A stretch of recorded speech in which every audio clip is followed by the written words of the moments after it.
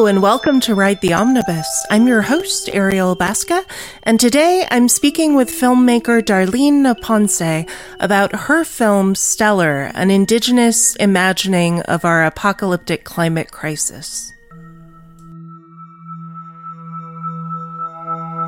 I'm delighted to be able to talk to you about your film Stellar. I would love to talk about the inspiration for your film and where, a lot of your ideas came from. I love this idea that's peppered throughout the film about indigenous knowledge and systems of change in certain kinds of ways that I think come through it really beautifully in the experimentation that you do within the film. And I wondered if you could talk a little bit about where a lot of the ideas for the film came from. So Stellar really came from this idea of around, I was, I often talk about this idea of like, at the time, my husband and I weren't connecting. And so I wanted to talk about these, like, just like these two people trying to connect. And while, kind of being a little messed up, these characters, it was come from a short story. I was thinking about like, these two characters that are just a little messed up from their own histories, their own colonization, all of the trauma that they've been surrounded by, but then also the things that they are, in a relationship or wanting and desiring. So that's where it kind of came from, is that idea of that kind of trying to connect while everything is coming at you. Mm-hmm. And these two people really just not having any kind of chances. I love your cast as well. Your lead, I think I saw her in Nightwalkers last year. Yes. Yeah. Night Raiders. Night Raiders. That's it. Sorry. Yeah. No, Elamaya is so amazing. She's also a writer-director and has this beautiful documentary right now about empathy that's out in her community, about her community. And also so when we were really lucky when she said yes to it, because we just knew that this character speaks without speaking. You know what I mean? And so when Alamaya comes on to the screen, she has just this grace and this beauty that is just like amazing. So we're really lucky that we got a chance to work with her and just to really see more and understand more of what she does, and just having just such a command of the way she speaks to the camera, you know what I mean? And speaks to he, which is really beautiful. So it becomes another level of kind of like allowing the viewer to come in and feel the story. Yeah. And where did the idea for the meeting between them, like, I know it's based on a short story. Can you kind of summarize what the short story is? Yeah. So the short story was about these two people connecting, but at the same time, I was thinking about environmental issues around in my community. So I'm from an Anishinaabe, an Ojibwe community reserve in Northern Ontario, Canada. And for over 100 years, there's been mining in our area. So that's kind of always been socially, environmentally, as Indigenous people, we've been having to deal with that as part of the colonization, as part of that contact. And so I was thinking about where did that, so there's the history of our area billions of years ago is that a meteorite struck. It was all sand and water. And then the meteorite struck a billion years ago, and it started to create with the land that we have. And what happened was that within that meteorite, all the iron, all the riches of the minerals and iron ore came up to surface. Then so when the water came back after that meteorite, so it was like fire, all the rocks melted, water went out, water came back and melted all of that rock. And then so all of those minerals were on the surface. And so when Canada, was started, the railway, and our community in that area, they just had to do like one little pick into the ground, and then they saw all of the copper and iron ore. So we became one of the largest mining areas in Canada and at one time the world. And so now we are dealing with that, and that's always going to be our backstory. So I wanted that meteorite to be able to part of them and part of their story, as it's part of my story, as it's part of everybody in that area's story, and how the land also, you know what I mean? It's kind of like, it's like we're talking about, like, if we protect the land, we can protect ourselves, and we can find ourselves in those stories and find love and that kindness. But yeah, so it's a long story short is that it's the meteorite falling, and the story comes along with the meteorite falling, the fire, the water, and then the new land. Mm-hmm. And I love the juxtaposition you have between both the way that white people come into the bar and express their concern over what's happening and so forth, and then having them share a laugh over, like, it's just cycles of change. And is that authentically how you feel about it at this point, or is there a deeper anger there?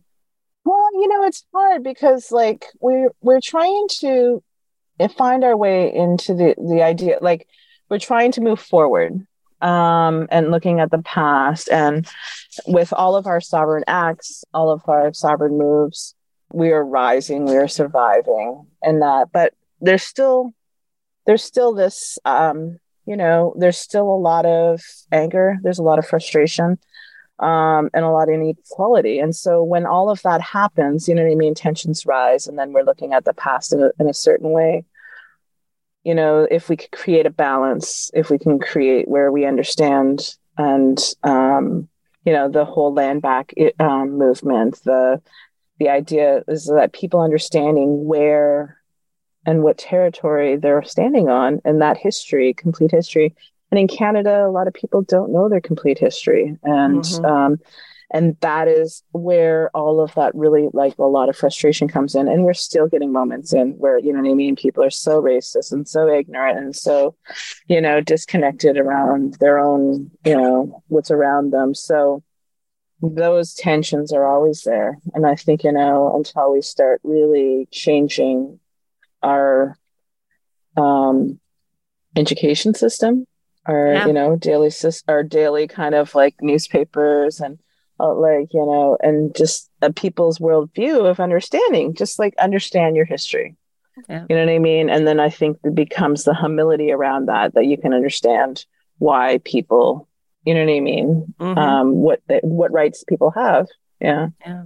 And I love that conversation you have in the film with the professor who's sort of representing all of the levels of education and the way that they have to decolonize their thinking. They even directly call that out in the film, because there is this process that everyone has to go through where they admit that everything in higher ed is entirely constructed upon the notion that whiteness is superior, and therefore you have to completely figure out how you're going to tier the knowledge that you've gained and question and interrogate what you know. And I love that sequence, and I really wish I could pull it out and play it for my audience. But I wondered, for you, when you were writing that, is there a strong sense of what has been wrought? I mean, obviously, there are so many stories in Canada specifically of schools that have really wreaked genocide on the people of various tribes around the nation. And this anger at educational systems that both oppress and lift up as this sort of tension. I just wonder, how do you square that circle? Like, is there a solution? Yeah, no, I don't think there's a solution. And I think it's something that we honestly have to talk about for the rest of our lives and really understand. my fathers went to residential school. Our situation when I was young, we were forced into a Catholic school system. And so we had no choice, so essentially I went to a day school. So when we talk about the residential schools and that whole system, yeah, it was complete oppressive. You know what I mean? Like they wanted to remove literally the Indian out of the child, and part of that system, you know what I mean, when residential school started is to remove the child, remove the Indian, but then because their focus was on the land. So if you can break it, but they couldn't break us. And you know what I mean? As much as they tried to steal that bond, we still survive. And so we are evolving and changing every day, and the strength is within the people in the community, and we're building that. And a lot of people are coming home, you know what I mean? Families that were, you know what I mean, taken away, children who were taken away are finding their way back into the communities. Our communities are building together to, you know what I mean, to really to give everybody that sense of home. Our culture and our traditions are coming back, and the ones that stayed and that are connected are there every day. So, but Canada and I think the world, like really kind of fundamentally, I kind of want people to understand there's I think, within the film is what I'm trying to say is that we can't live on this earth and not understand our responsibility. And we just can't continue to take and take and take. So, you know what I mean? If we look at our histories, there's like everybody's just been taking, and without any responsibility. And so that's what we're putting on Canada right now, specifically that way I can speak to is that this is, you know what I mean? This is what was taken, and like be aware. And, there's still communities that still have, you know what I mean? No clean water. You know what I mean? Yeah. Drinking water, boil advisories for over 26 years. You walk down this, you know what I mean? I can come from my community and go to you know what I mean? Just in the city of Sudbury, and the complete privilege that people have. And so when and going back to that education system and going back to that conversation is that looking at that privilege that professor has, and that idea is that, you poor little Indian, just get over it. You know what I mean? Everything's going to be okay. Yeah. Or telling him, you know what I mean? Trying to tell him how to feel. And that's, and he's like, no, stop. You know what I mean? My mom worked hard for this. This is where you stop telling me, you know what I mean? How to be and what to do. Yeah. Yeah.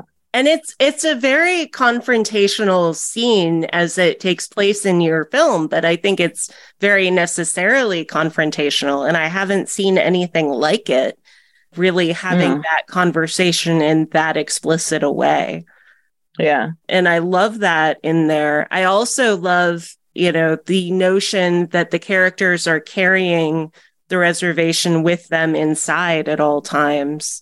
And the way that comes to life within the film as well, because there's this idea that you're constantly carrying your aunties with you, or, the people who've protected you and so forth. But I think equally, like one thing that I kept wondering about in terms of the language of the film was that's where a lot of the other characters whose internal lives appear a little more distressed, shall we say, like the bartender, for example. The question is, are they feeling the taking of their ancestors inside their bones, whereas the other characters are not feeling that same weight? Yeah. When those characters, especially the one who's like, he's like effing Indians, it's like that's what I hear every day. You know what I mean? It feels like, you know what I mean? Just like people so disconnected and racist, but they're so disconnected from themselves, right? It's, you know what I mean? At the end of the day, I know it's not about me being Indigenous. It's about them being, completely lost. So you know what I mean? I've learned over the years to not take those things, you know what I mean? It still hurts and you still deal with it, but you know what I mean? But yeah. And I think the strength of the two characters, he and she, why they can still, even know that everything's coming at them, you know what I mean? Their past, you saw their hurt, you've heard their pain. And then, but they do, like those aunties carry with them all of that land, all of that, you know what I mean? Those songs, they are the people, and even know that they're in these cities and they're living this life, that is what they are held up by. Yeah. Yeah. And that there's all of that beauty that surrounds them forever, as long as they carry it inside of them. 100%. Yeah. And it's so gorgeously rendered in this film. Like, your cinematography is absolutely stunning. It is just out of this world. Yes. Thank you. No, it's so beautiful to have the chance and the opportunity to create that imagery and to like the bar, like, well, we always knew, and it's, from the moment from you write something and you create something to like the moment you walk into a set and you're like, whoa, it's changed. But once we put that camera in that bar, like it changed in a really positive way. But I always knew that these, like, there's like this like dirty kind of calmness about the dive bars sometimes, that that just like that reality. You don't want to be there forever, you know what I mean? But there's this beauty, kind of like this beauty that I always see. And so I knew that, like, I loved this idea of like this small little dive bar, these two people, and then all of what's in their brains and all of what's in their, you know what I mean, memories, and then that visualization of just, yeah. And the way that it plays out like a silent movie for the first half of it too is really quite stunning as well. Yeah. I love characters. It's funny. I do enjoy writing dialogue, but I love that these characters, and I kind of knew, and that's what's so special about Elamaya and Braden, because they can hold. There's something about, like, actors and people who like come onto a frame and they're telling a story already. So you don't need that exposition. You don't need them to tell you their histories. You just kind of feel it and you know it. And so when Elamaya walks into that bar, she delivers that history. And so those silence becomes more of her story in a really beautiful way. And that, we're just so lucky that we get to work with actors like that, because she's just like that power that she evokes on screen. It's beautiful to work with. Yeah. And it's really stunning also to see the way that you play with language in the background too, so that they're both speaking the same language, but then you also see it written in neon in the background. That almost strikes me as a very like political act. I love it. Yeah. It's fantastic. But were there people who were like, you want to do what now? I'm just curious. Yes. I'm just curious. You want to do that during a pandemic? So yeah. So, and especially that window, you know what I mean? That window was a lot of like, so originally it was like, maybe we're going to just like project through it, because we also had projections. So we were like rear screen projections. And then like the day of, like the last day kind of when we were doing, I think we had like, I was like the day before we started shooting, we're like, okay, it's green screen. Yeah, that's how quick everything was. And so we just really, I was like, okay, to like, you know what I mean, the technicians, and to my camera, and to Matthew, the cinematographer, I was like, all right, we're going for this. Like, you know what I mean? Like, let's get this right. It works so well, though. It's amazing to hear it was very much by the seat of your pants. But I think that's all of filmmaking, right? Like it can't help but be. It is. Yeah, and that's the beauty of the collaboration, right? Is that we knew that we had 100,000 conversations about this, And I know his work. I trust his work. You know what I mean? And then I started talking to the VFX guy, and I was like, okay. And then I was like, okay, no matter what, I trust collaboration is going to work. And then you start seeing it. And then I started seeing like how this window is like part of their story. And I was like, kind of always that window was going to be another layer. And so it became, when it became green screen, because it was kind of like going to be just like kind of like you saw the outside, and we could do some like more kind of like magic realism. But when we went within that screen, that magic realism really popped out.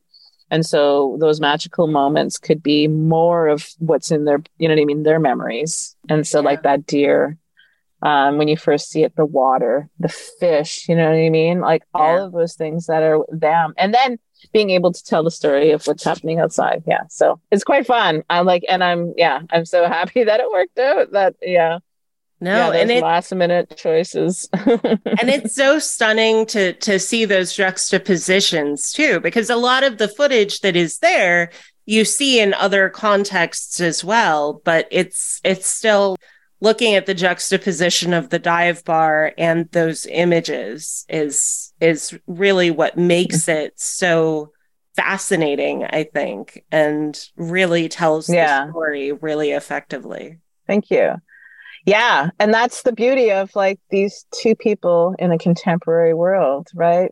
And then with their history and their connected history, and then just the history of them and their people and their ancestors that are always walking with them. So yeah, that dive bar.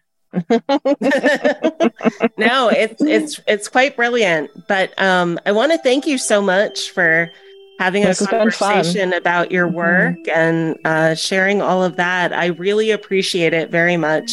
Thank you. Thank you so much, Linda. Thank you. All right. Well, thank you so much. All right, Bama P. Bye. Have a great day. You too. Thank you for listening.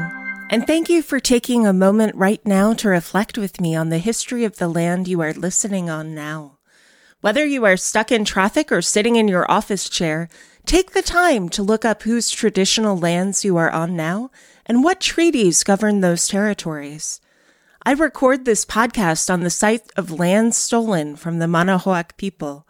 I am grateful to work on this land, and I acknowledge that we need to protect and honor the history of the indigenous people from other tribal nations that have made innumerable contributions around the world. I share this in the hope that my listeners may join me in honoring our past, present, and future. Without this land, this earth, and each other, we are nothing. Before I go, please take 30 seconds now to leave us a 5-star review by clicking on Support the Show in the show notes. We don't want your money, we want your words. A simple RTO rocks my socks expands our reach and helps us keep bringing you great content. And connect with us on Instagram and Twitter, where we are at Omnibus Ride. You can also visit our website, omnibusride.com, where you can go to dive deeper into our content and learn more about the show. A special thank you to our amazing editor, William Dass. We truly couldn't do what we do without him or Danielle. Be well, be safe, and keep in touch.